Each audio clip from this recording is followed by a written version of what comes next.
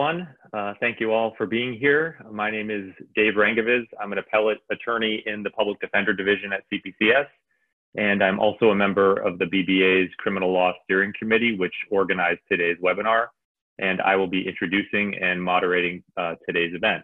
The webinar offers an expert perspective on developments in the area of bail and dangerousness hearings since the SJC's decision in Brangan. The webinar will focus on how Brangan changed the practice in the trial courts, and it will offer advice for litigating these hearings, both in light of Brangan and some updates now in the era of the COVID-19 pandemic. Our speakers come from both sides of the V, so you will get both the defense and prosecutorial perspectives on these important issues. And I will not be saying much of anything aside from this intro. I'll be moderating the Q&A, which you should find at the bottom of your screen.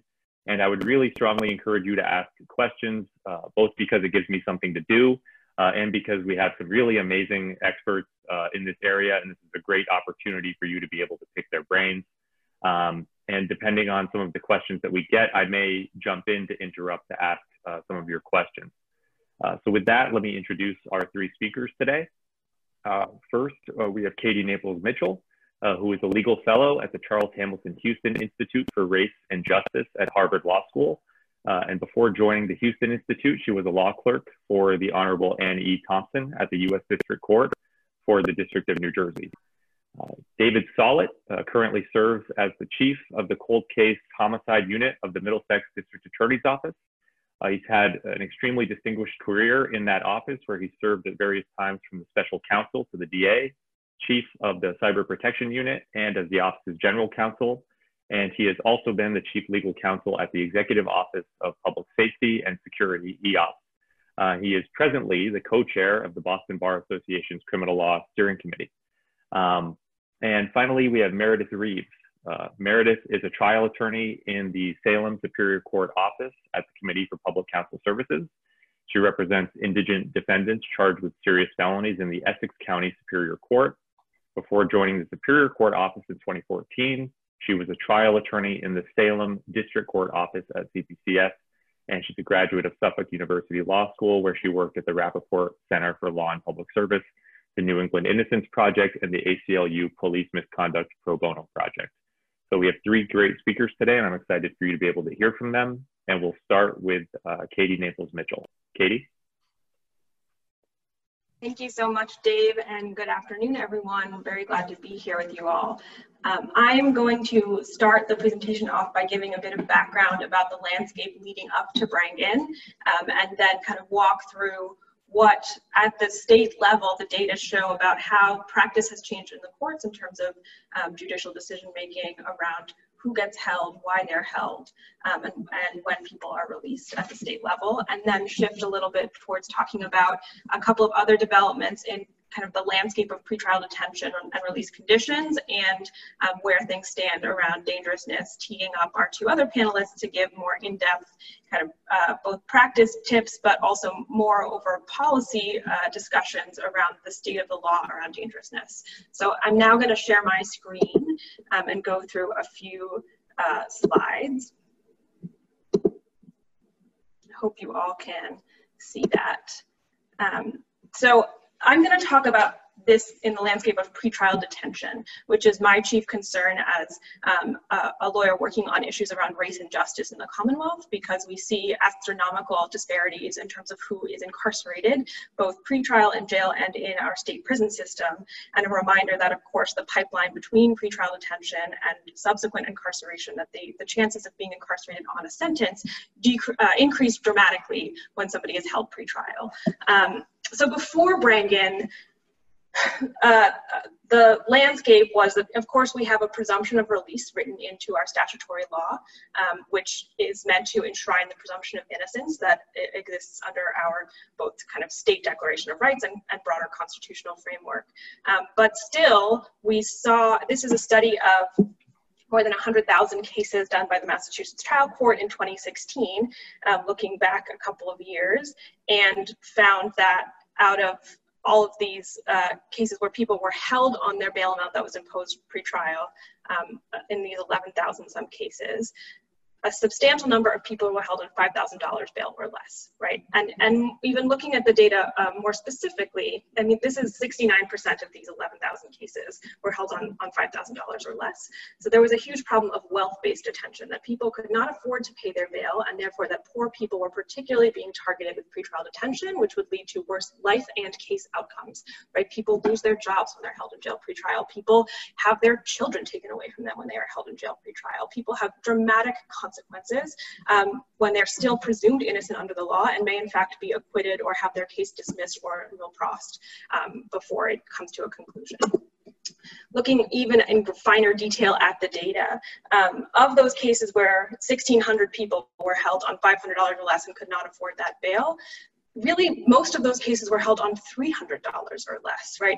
1,541 out of the 1,600 couldn't afford to pay $300 to get out of jail, which is 13.3% overall of the people who were held on an unaffordable bail amount. So these are the data that set us up for the Brangan decision in August 2017.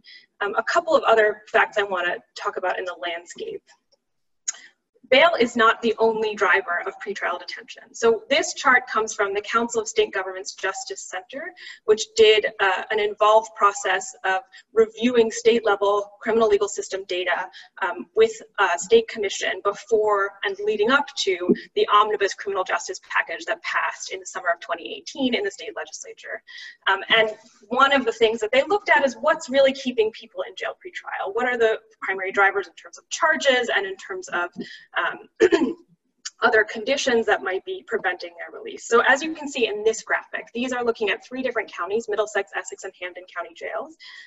So it's not a full statewide analysis, but it's a snapshot of sample counties.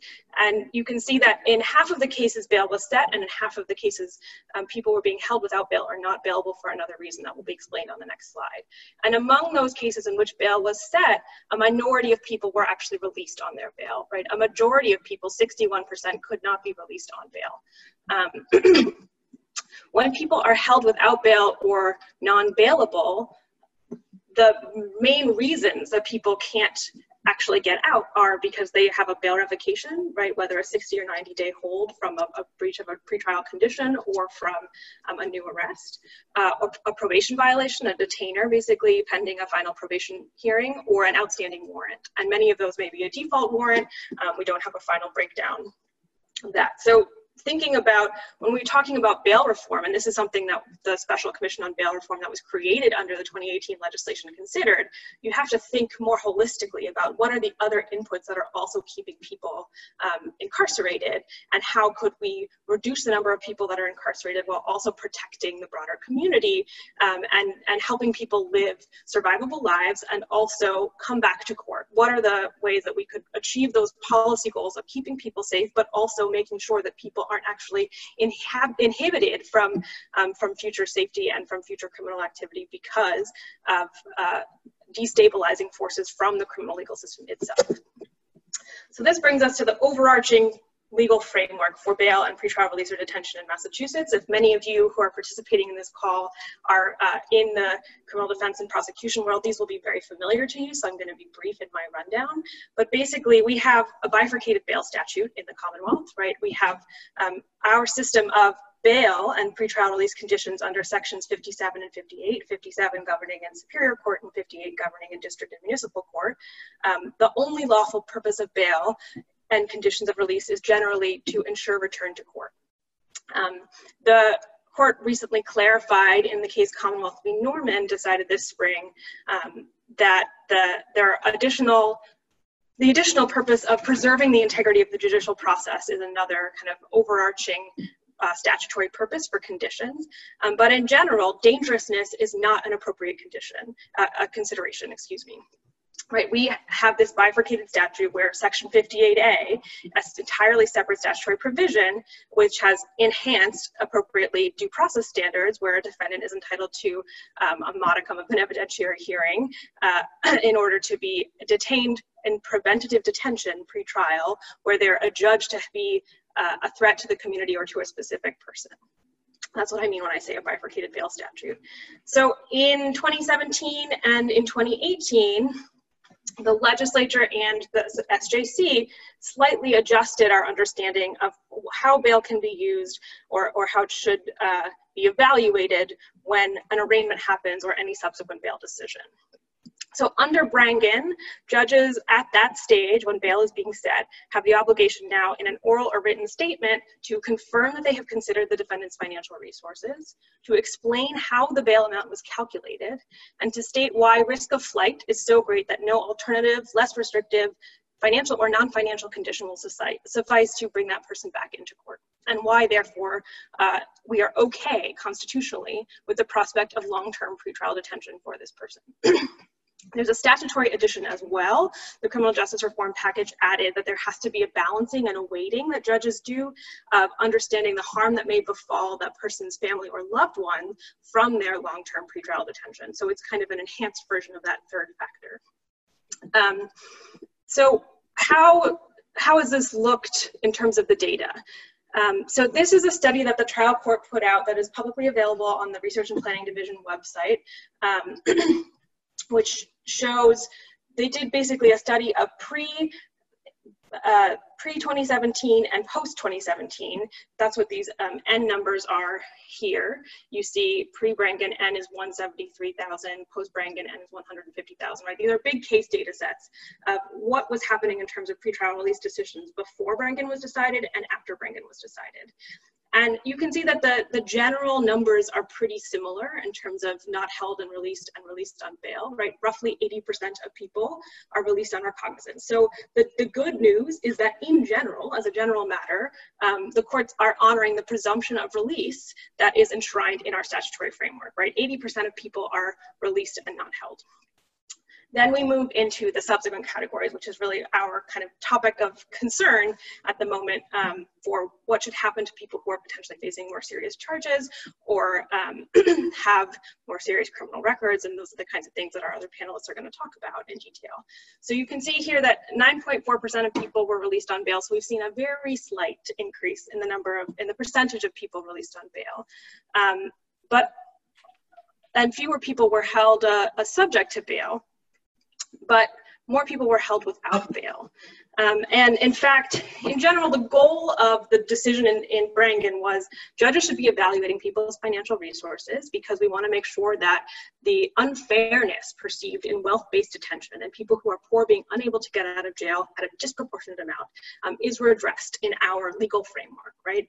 And so we've seen a very slight decrease only in people held subject to bail. I think this is an overall 6% decrease, going from 45.6% pre-Brangan to 42.7% post-Brangan, right? So we haven't really solved the problem of wealth-based detention based on these numbers.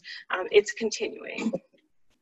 There are a number of flaws in the cash bail system in Massachusetts, and despite the dictates of the criminal justice reform package, which created a special commission on bail reform, that commission chose to not take any further action with respect to recommending specific legislative changes around the way that bail is set in the state of Massachusetts. They released their final report at the end of December, and it did not make any real changes to any of these huge issues. So we still see that people are held in jail on bail amounts that they cannot afford to pay.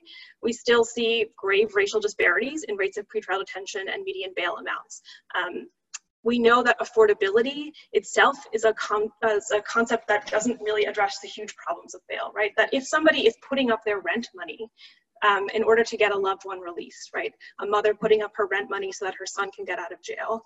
Is that bail affordable to the family if they then can't make rent the next month? This is something that our current legal framework does not address whatsoever.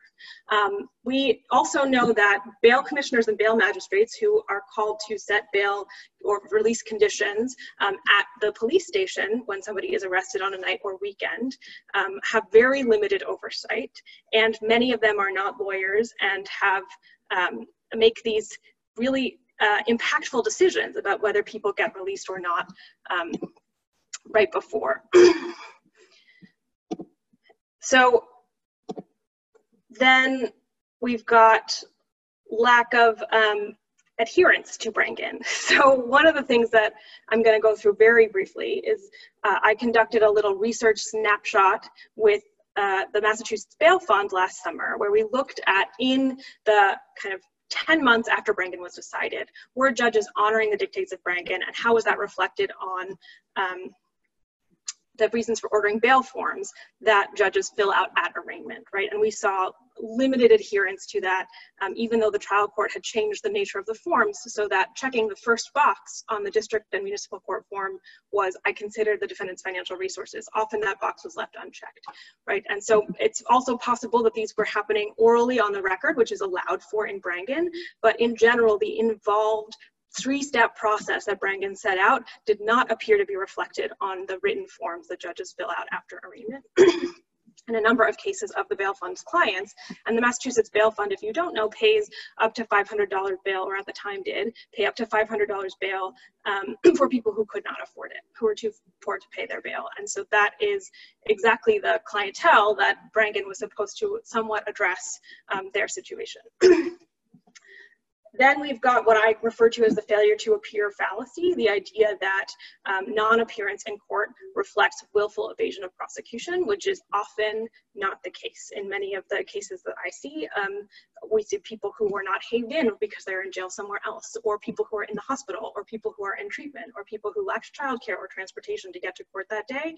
And so the way that the law equates risk of flight with non-appearance in court is a problematic conflation in my policy opinion.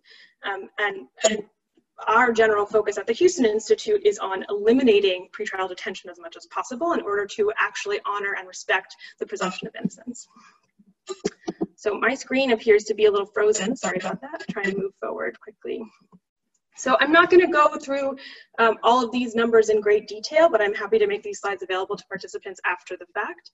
In general, I will say that it's undeniable that racial disparities are very significant in the Massachusetts criminal legal system. We see it at every stage, at every phase of criminal prosecution. People of color are more likely to have higher charges, are more likely to face mandatory minimums, are more likely to have bail set, are more likely to have a higher bail set, are more likely to face incarceration in state prison than in a county house of correction, are once in state prison are more likely to serve longer sentences. In our state, which is 78% white, 58% of people in our state prisons are people of color. The racial disparities cannot be ignored, and especially at this moment in time, this is something that is of serious concern, and in any effort to change or reshape criminal law is how will it affect the structural racism that is woven into our system of policing, prosecution, and punishment. So these are some statistics from years earlier, and unfortunately we don't have the best up-to-date racial disparity statistics, but there are some that came from the trial court study that was released as part of the Special Commission on Bail Reform process, where you see white defendants are more likely to be released on personal recognizance than non-white defendants. And again, the trial court only uses the categories white and non-white. There is no breakdown with greater specificity of Black, Hispanic, Latinx, South Asian, East Asian. That kind of granular detail does not appear anywhere in publicly available data released by the Massachusetts court system. But as I just spoke about, as was historically true and is still true after Brangan, non-white defendants are more likely to have bail set and generally have bail set at higher amounts. So we continue to see that. Hey, Katie, could I step in with a question? Yes. So I think we've seen in some of your slides that Brangan hasn't had a huge salutary effect on fixing some of these problems that I think the court was maybe intending. So we have a question of someone asking that they thought Brangan held that a defendant is not entitled to a bail amount that they can afford. And I think I'll expand that out to ask, what would it mean to really honor what Brangan did hold to make it more than just sort of a box checking exercise for the trial courts? What would you like to see the courts be doing to fix these problems you're talking about? Absolutely. That's a great question. So yeah, and I'm sorry if I don't think I stated that the court did hold that, but if there's confusion, I apologize. There is no right to an affordable bail. That is true. The court held that as a constitutional matter, people could be held on bail amounts that they could not afford. But in order to reach that conclusion, the judge has to go through that involved three-step process, right? Of saying, I have considered the defendant's financial resources. I have I'm justifying why I set the bail in this particular amount, right? I set the bail at $500. I'm setting the bail at $550. I'm setting the bail at $5,000. Here's the reason why that particular amount of money is what is necessary to ensure this person returns to court. So again, there's no constitutional right, but there is this weighted process that the judge is supposed to be considering at arraignment of justifying the amount they impose and why no other alternative, less restrictive, non-financial or financial conditions are sufficient to assure their return to court. In terms of your question, Dave, of what really would we need to transform our bail system, I think in general, as a policy matter, and you can read more about this in stuff we've published on the Houston Institute's website, there is not good evidence that a financial condition is what brings people back to court. There just is not. And so what we should be doing as a legal system is some of the stuff that was in the 2018 package, like focusing on court reminders, right? We should be focusing on trying to bring people back to court with non-punitive conditions.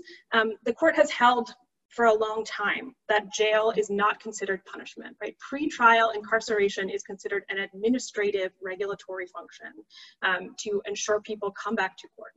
But I think the facade of that falls flat when you realize that people are incarcerated in literally the exact same conditions and exact same institutions. There are people who are held in jail pre-trial at the Suffolk County House of Correction, and they are also serving sentences in cells on different units in that exact same facility under the exact same rules of conduct. To suggest that that is an administrative function and not a punishment may be true legally, but is not true in reality for the people who are in that situation.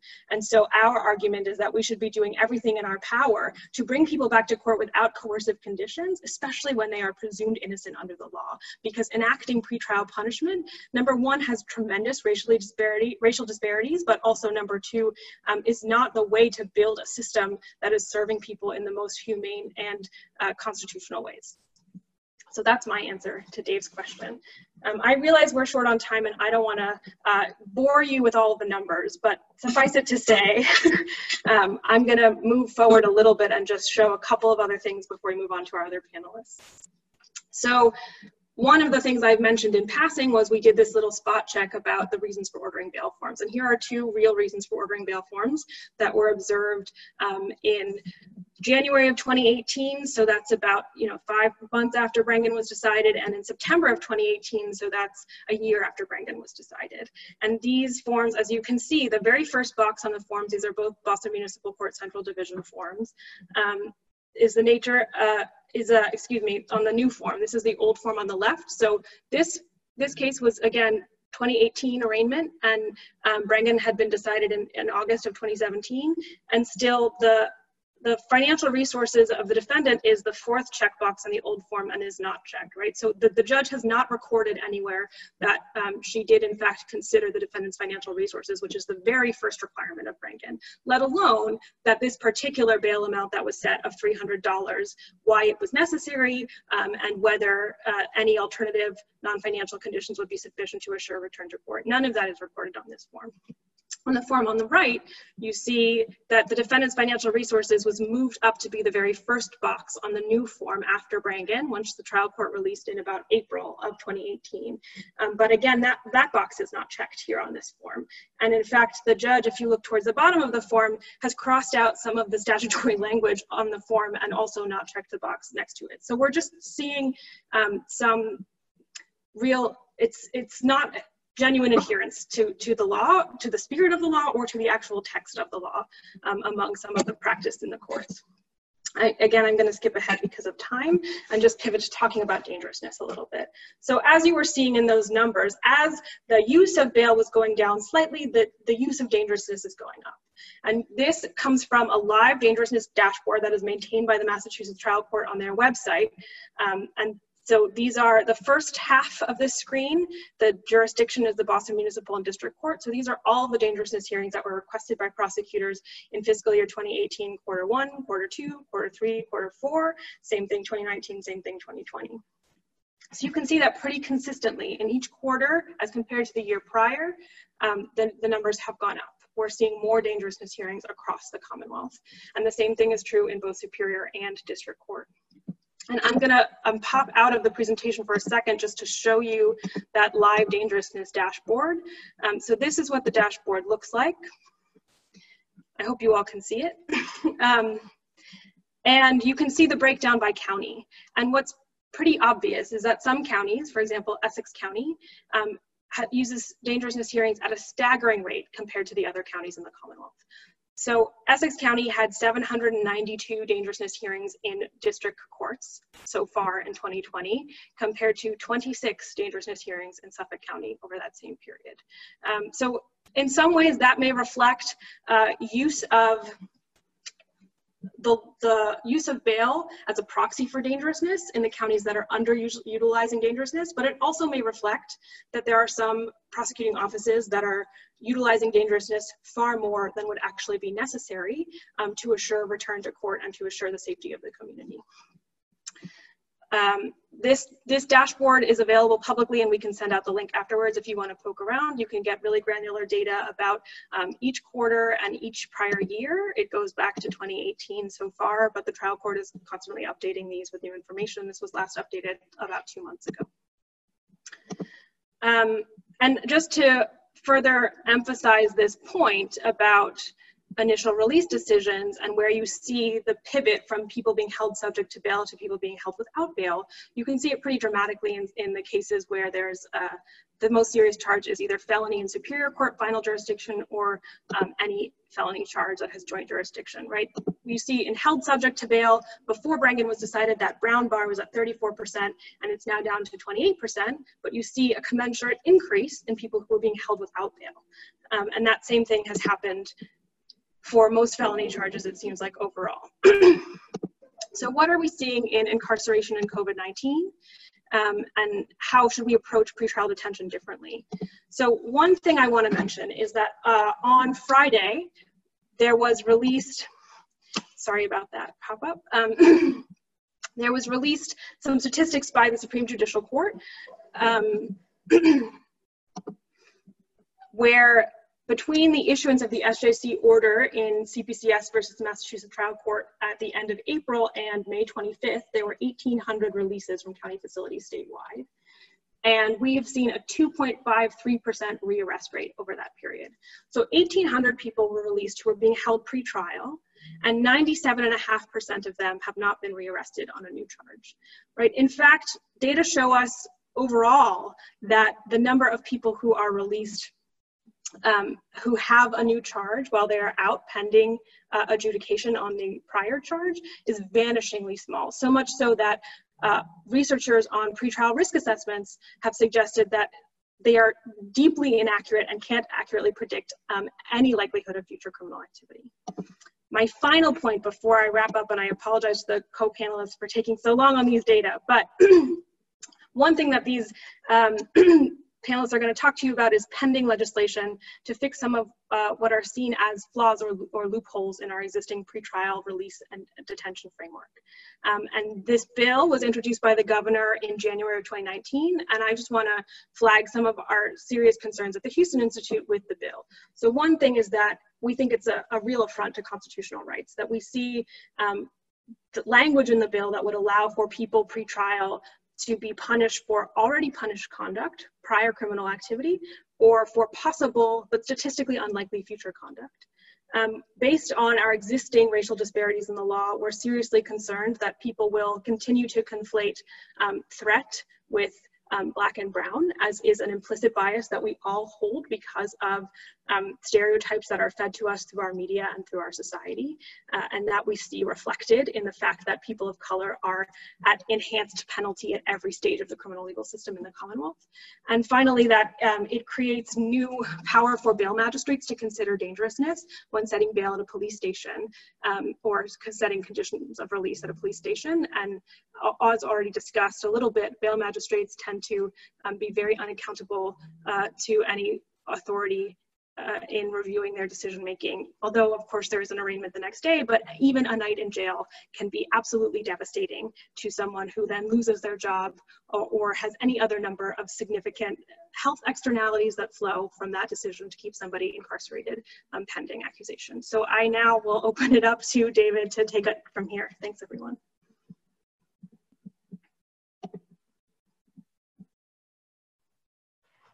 Thank you very much, Katie.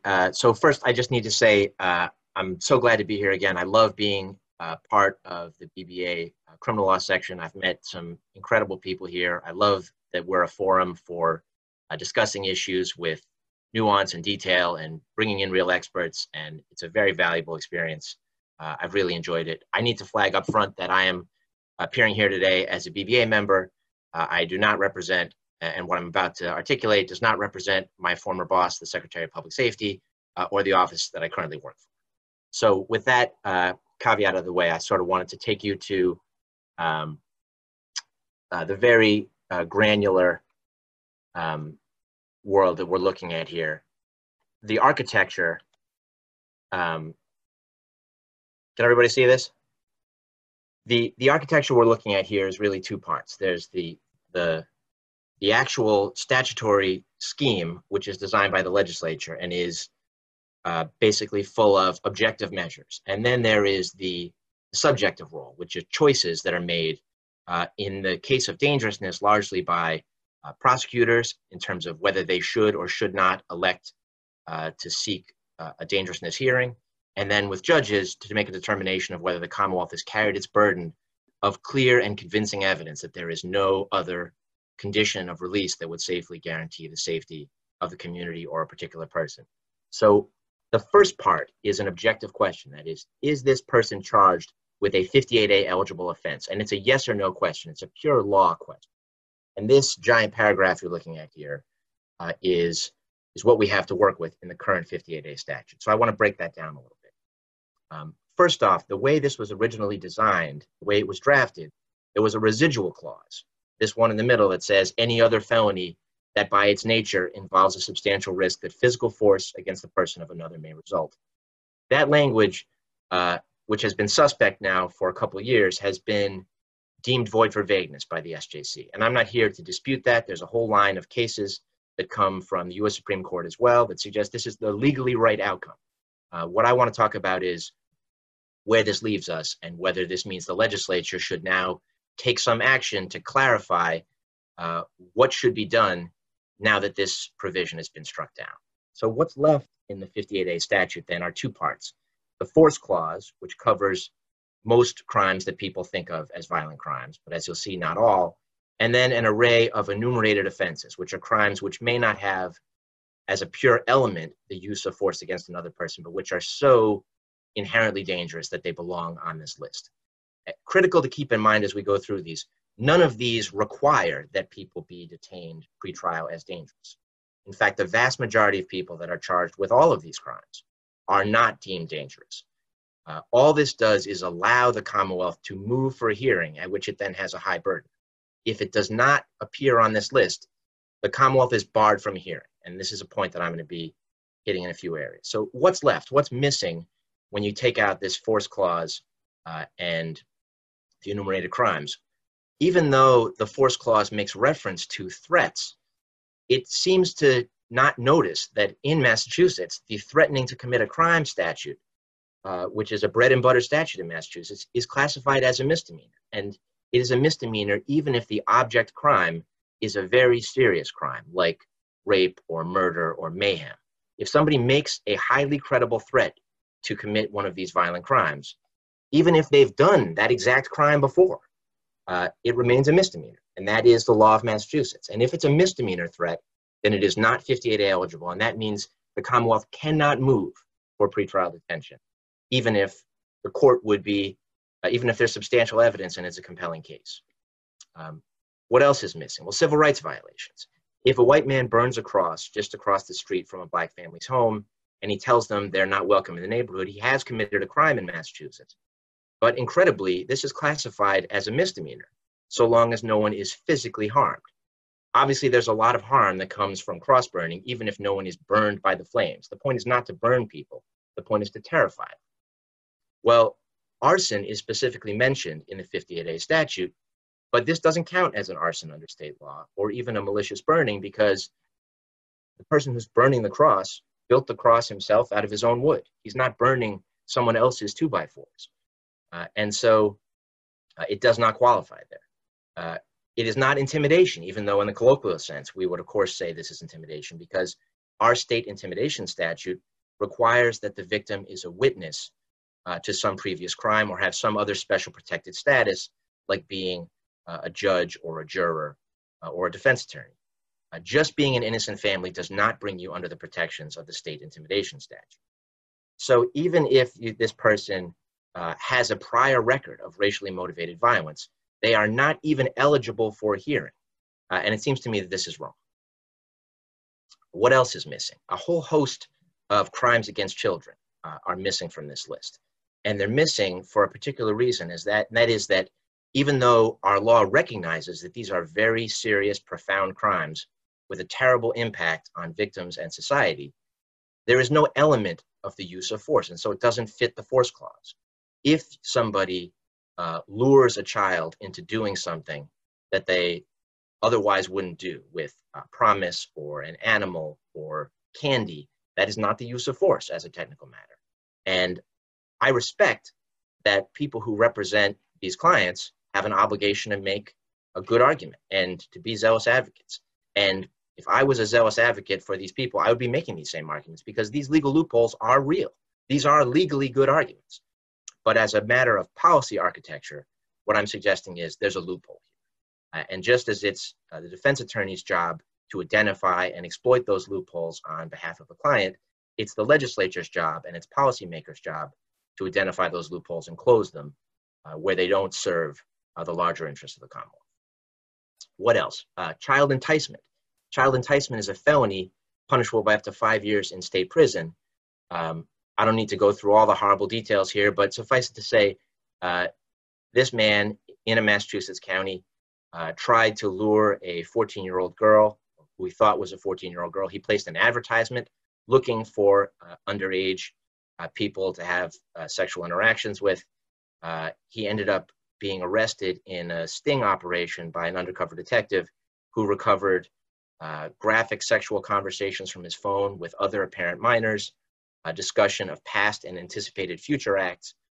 But the SJC held that child enticement was not a predicate offense. And the reason why is, while it's obviously serious and it puts people at risk, force is not an element. And the residual clause is no longer present, and that means it is not available even for a hearing. This man, after he was released on a cash bail, after the Commonwealth's 211(3) motion was denied, was arrested in New Jersey trying to find a child he thought would be 8 years old. Sexual assaults against parties who cannot consent. Again, these are all very serious crimes with substantial available state prison penalties. But as the SJC said in the recent Sione case, the fact that a child is incapable of consenting to sexual intercourse is relevant not to whether there's an element of force in statutory rape, but instead as to whether consent is a defense to the crime. And if you look on the right-hand side of this panel, what you can see is that the court there specifically disclaimed that it was making a policy judgment. The judge wrote, "As will be apparent from the discussion below, the court is not finding that Barnes is not dangerous, or that the public safety purposes of Section 58A would not be served by holding him, or that the legislature should not include it as a predicate, but simply that they had not, and that he felt bound by the law not to allow a detention hearing to go forward." Deriving support from a minor prostitute. Jodie Foster almost won Best Supporting Actress for this role. Deriving support for a minor prostitute is a very serious crime. It has a minimum penalty of 5 years imprisonment. It's eligible for up to life imprisonment. And I think anybody, when they're being honest, can understand that a juvenile who's in a sex trafficking environment can face grave danger when somebody who has been trafficking her is released, especially if he has reason to believe she's been cooperating with authorities. But again, deriving support from a minor prostitute is not a forced crime as a matter of law. Even if the prosecution were to charge the trafficker as an accessory to the rape of a child, the rape of a child would also not be a forced crime because it's committed against a minor who is incapable of consenting rather than somebody who is forcibly abducted. Conspiracy, attempt, and solicitation. I think this is largely an oversight, but it's a major oversight. the 58A statute does cover attempted force crimes like attempted murder, at least it tries to. But proving attempt in Massachusetts is notoriously difficult. We use a different standard than many other states. And in the Hamill case, a 2001 case, the appeals court found that it wasn't an attempt, not sufficiently a legal attempt, even where the defendant solicited 2 hitmen to commit 4 murders, made partial payment, described the intended victims, and drew sketches of the homes of 3 of the victims. That was not enough to get you to attempt.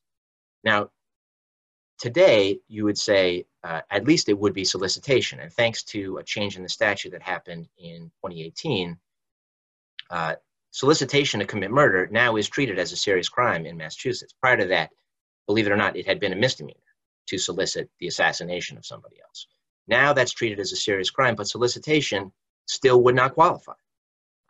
Even if they were real hitmen and not, as in the Hamill case, an undercover police officer, and you were able to apprehend them and charge them all with conspiracy to commit murder, incredibly, the current state of the law would say, well, the actual murder is not an element of the crime of conspiracy, as we all know, so I guess they're ineligible for dangerousness here. And if they all happen to live in the town and they didn't have a history of defaults, you'd have to go through your normal non-dangerousness Brangan analysis and say, well, what basis do we have to hold this person on a flight risk basis? And that doesn't seem right to me. It seems that if you catch somebody in the act of trying to procure the assassination of another person, you should at least have a right to have a hearing to articulate the danger they may pose to that person if released. Trafficking in firearms. I don't need to go through all of this, but people know that a large majority of the crime guns in Massachusetts come in from outside our Commonwealth, from states that have much looser regulation and licensing of weapons. The legislature has responded, I think, strongly by strengthening our firearms trafficking statute. But again, because the core of those crimes is the transfer and sale of weapons between consenting but criminal parties, large-scale trafficking in firearms is considered a non-dangerous crime for 58A purposes. Animal abuse to exert control. This actually is pretty serious. If you think about a scenario where somebody who is, say, a long-term domestic abuser is torturing or killing a beloved pet of somebody else, any honest person would say, all our research says that this is a profound danger sign, that there's a strong correlation between intentionally harming animals and harming people and the people that love them.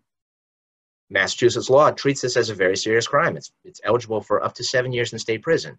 And yet, because an animal is not a person, force against an animal does not constitute force against a person and is ineligible even for a hearing. Scenario I want to run through here. If a defendant who is a longtime customer at a restaurant starts to begin stalking a server,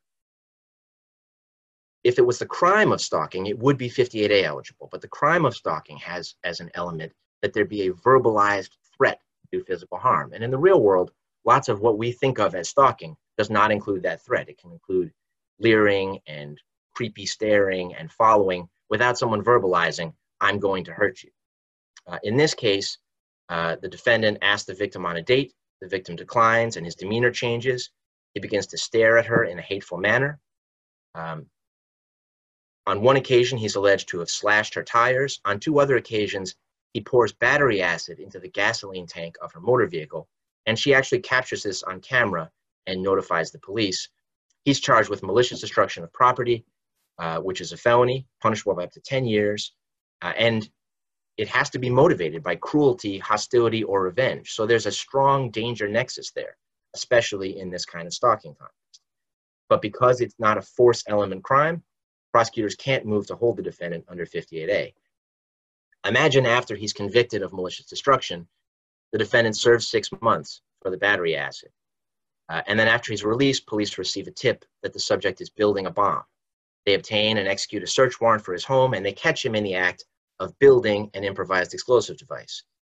He's then charged with violating Chapter 266, Section 102, which again is a serious crime, but it again does not satisfy the requirements of the force clause, and the residual clause is no longer operative. So he can't be charged, he can't receive a dangerousness hearing, He can't be charged with attempted murder because it's not sufficiently close to the last act to just build a bomb.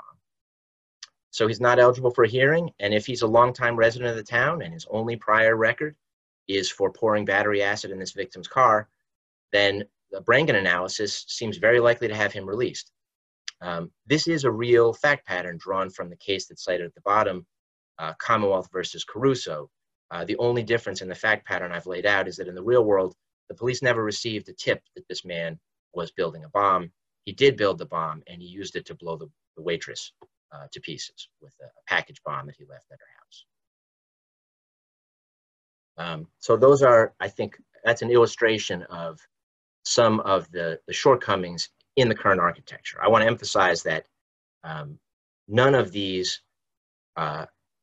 changes, adding these statutes to the eligible list, none of it would require that everybody be held pre-trial. It would still be the Commonwealth's burden to prove that somebody was so dangerous by clear and convincing evidence that there were no available conditions of release that could guarantee somebody's safety. And it seems to me that the scenario we're in right now is that in many of the scenarios I've laid out, any honest person and any judge would say, I find this situation compelling, but I am barred from doing anything about it by the state of the law. And when we're in that situation, I think that's a call that something has to be done. So that's it for me. Meredith, over to you. Hi, everybody. My name is Meredith Reeves, and like David said, I am a trial attorney with the Committee for Public Counsel Services. I am not affiliated with the BBA, but I'm very happy to have been invited to be part of today. You might have seen my internet just cut out, so I'm not certain. It appears to be working right now, but if it does cut out again and anyone has any follow-up questions, we are a little bit short on time at this point. It's 10 of 1, but if anyone does have any follow-up questions, whether it be because I don't have time to get through everything or because I disappear again, I welcome you to contact me directly, and I would just ask perhaps, given that, if Dave, you'd be able to just put my email in the chat just in case. I'll begin just by addressing a few things about ADA Stilet's presentation about the Dangerous Persons Bill. And that is, first and foremost, and most generally, I think all criminal defense practitioners, and I would hope that most prosecutors would agree that just because there is behavior that can be identified as morally abhorrent or horrifying or wrong, that doesn't necessarily put it in a category of people who should be held pre-trial, doesn't necessarily even put certain behavior in a category of criminality. And I think it is very easy and in fact a very human reaction to hear certain aspects of the anecdotes that David just shared and be appalled, whether it be as a person or as a public safety or from a public safety perspective. But it's important to note, I think, that doesn't necessarily mean that those acts or accusations of those acts are a reasonable basis or something we're willing to accept as a constitutional basis to lock somebody up before they have been found guilty of anything, before they have admitted anything, and simply on the basis of an accusation. That cross-burning example is upsetting for anyone to hear. That dog was adorable. There are ways to tie pretty much any criminal accusation to dangerousness. That's pretty much why everything is illegal. If you take, there isn't one single statute that could be thrown at a criminal practitioner where they wouldn't be able to articulate why ultimately a violation of that statute would not put certain people or the community in danger, that's pretty much why everything is illegal. But there's an important distinction to be drawn between people who do dangerous things and people who are so dangerous by virtue of having done those things or other facts and circumstances about them that mean that there are literally no conditions of release that can possibly be fashioned that would ensure the safety of the community or the victim while their case is pending. And just as there are what I'm sure were confusing and shocking examples in Mr. Solet's presentation about if you take certain aspects of the existing so-called loopholes in the dangerousness statute to their sort of absurd conclusions, there exist too those same absurdities if you carry the very outermost limits of this House bill to their extremes. We're talking about a bill where anytime someone is charged with a crime that carries jail time, which includes operating after a suspended license, which includes shoplifting crimes, which includes simple possession of a controlled substance, if they have a conviction for what's considered a dangerous crime, which and I welcome David to correct me if I'm wrong, but under the definition of the dangerous crime that I read in this bill would include threats, would include simple assault, would include an OUI first. And those are people who it strains credulity to believe need to be held without bail, that a judge could not fashion any conditions of release that would ensure everyone's safety. And I feel that this is already an incredibly overused statute. I happen to practice in Essex County, which if you saw the stats that Katie shared on her slide, which are accessible on the trial court website, you can see that this statute is already used incredibly frequently. And the last thing that I can imagine contributing to the pursuit of justice is expanding that statute to allow even more people to be held. It is, on paper, a very exacting standard. It's a two-prong hearing where the first, both by clear and convincing evidence, first thing is that the prosecutor has to convince the court by clear and convincing evidence that the person is dangerous. I have been doing this not for as long as plenty of other people, but I have been practicing criminal law in Essex County for about 9 years, and I have had one 58A where the judge has not found dangerousness. This is a county where I get new 58As multiple times a month. And in 9 years, I've had one instance where the judge has not found that the person is dangerous. And that includes a lot of people whose cases are dismissed, a lot of people who are ultimately acquitted at trial. The second prong is, of course, as we all know, whether or not there are any conditions of release that could ensure the safety of the victim in the community. And the standard for that is, again, sounds good on paper.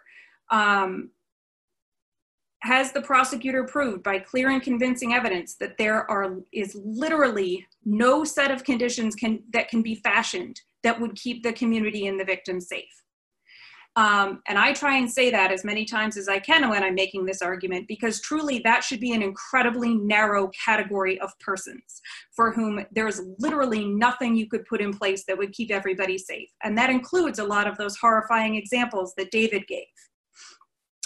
I don't want to use all of my time talking just about the bill, but I would suggest that from my perspective, there are a lot of other additional problems with the overbreadth of the bill in particular. I take issue with a contention that there aren't already dire consequences for the violation of any pretrial conditions that are set.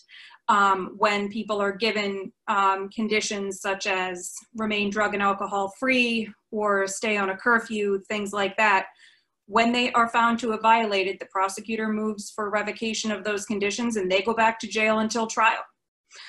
In terms of the so-called loophole that's brought up in the bill about requiring a court to issue a warrant before people can be arrested for a violation of those conditions. I would point out that in a lot of victim cases where the condition that is most concerning to the Commonwealth and often the court is contact or attempted contact or proximity to a victim.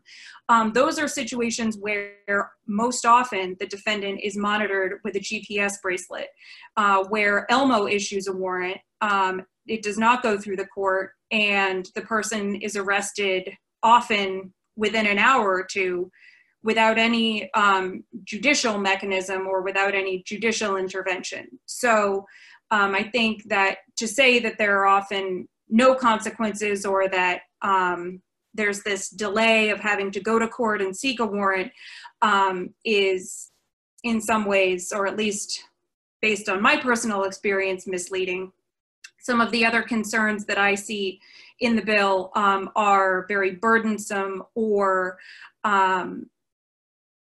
other mechanisms that really bring up some privacy concerns, but I'm not going to spend our very limited amount of time sort of talking about that.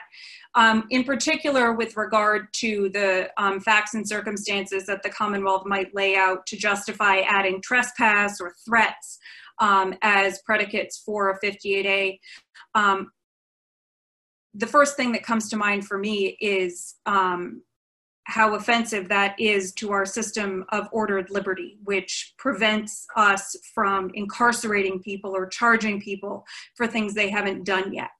And when we're talking about situations where trespass or proximity to a presumably meaning a proximity to a particular individual is what the Commonwealth would use to argue that by clear and convincing evidence, this person is dangerous and should be held without bail. We are talking, to be clear, about a situation where someone would be held without bail until their trial, in all probability. Even without the change proposed here, most people who are held on 58A are held all the way until their trial because of the limitations of Rule 36b-2.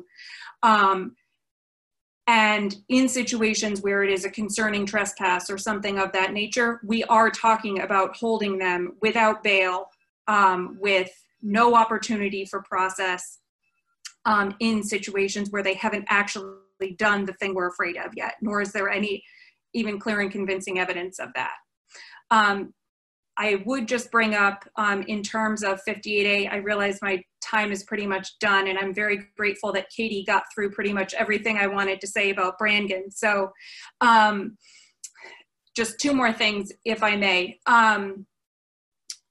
The constitutional considerations of 58A as 58A even exists now, without even contemplating adding anything in about or from this dangerous persons bill. I think some of those things are ripe for litigation. There has been some very fruitful litigation in 2019 that David alluded to in terms of predicate offenses.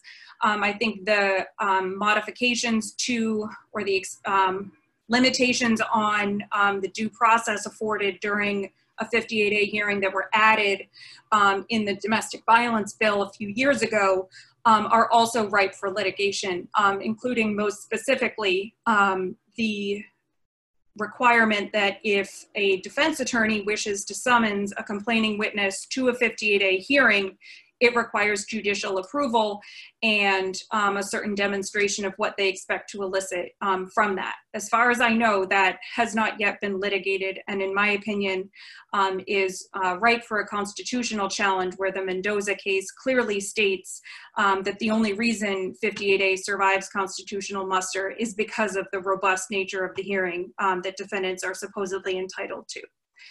The last thing is just responsive to a chat that was given, or that was submitted rather, in terms of post-COVID or post-pandemic or pre-pandemic numbers.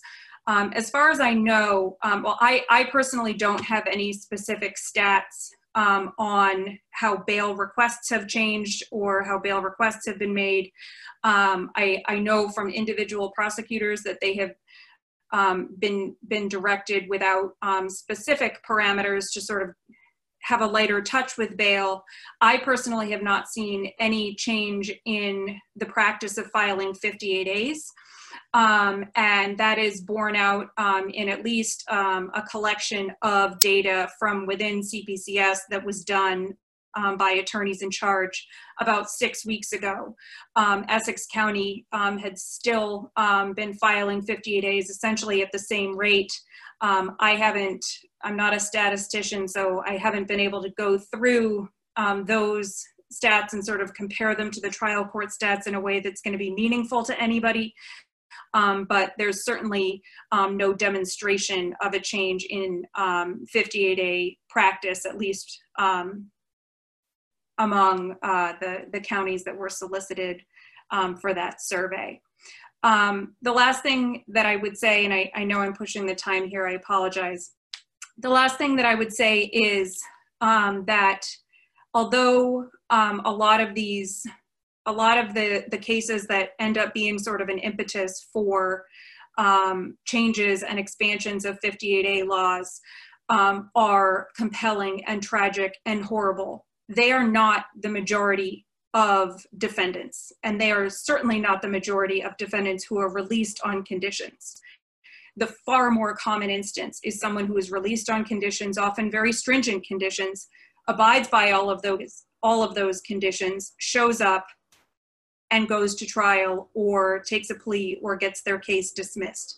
And that includes cases where the factual allegations were very strong against a particular defendant. This is not simply people who were falsely accused, which I would hope everybody in this room could get angry about, someone being held without bail when it turns out that the accusation was completely false. But we're talking about allegations, very, very serious allegations of domestic abuse, sexual abuse, robberies, violence, things like that, where there is demonstrably credible evidence that the person committed those crimes by virtue of the fact that they're either convicted or they take a plea, and they have been out abiding by all of these conditions the entire time that their case has been pending, 1-2 years even. So the fact of a commission of a violent crime, I think, has to be, or a dangerous crime rather, has to be distinguished from the category of people who must be held without bail prior to trial. And my concern about some of the narrative that surrounds bills like this is that those issues are conflated. So I have a lot more to say, and I welcome anybody to contact me. And I did put your email in the answer to a question, so everybody can see it in those answered questions. And I just want to thank our speakers for taking the time today. I thought that was really great and educational, and we are right up against our time limit, so unfortunately we can't solicit more questions. But thank you all. Thank you for listening. Thank you, the three of you, for participating. And I think that ends the webinar. Thank you all very much.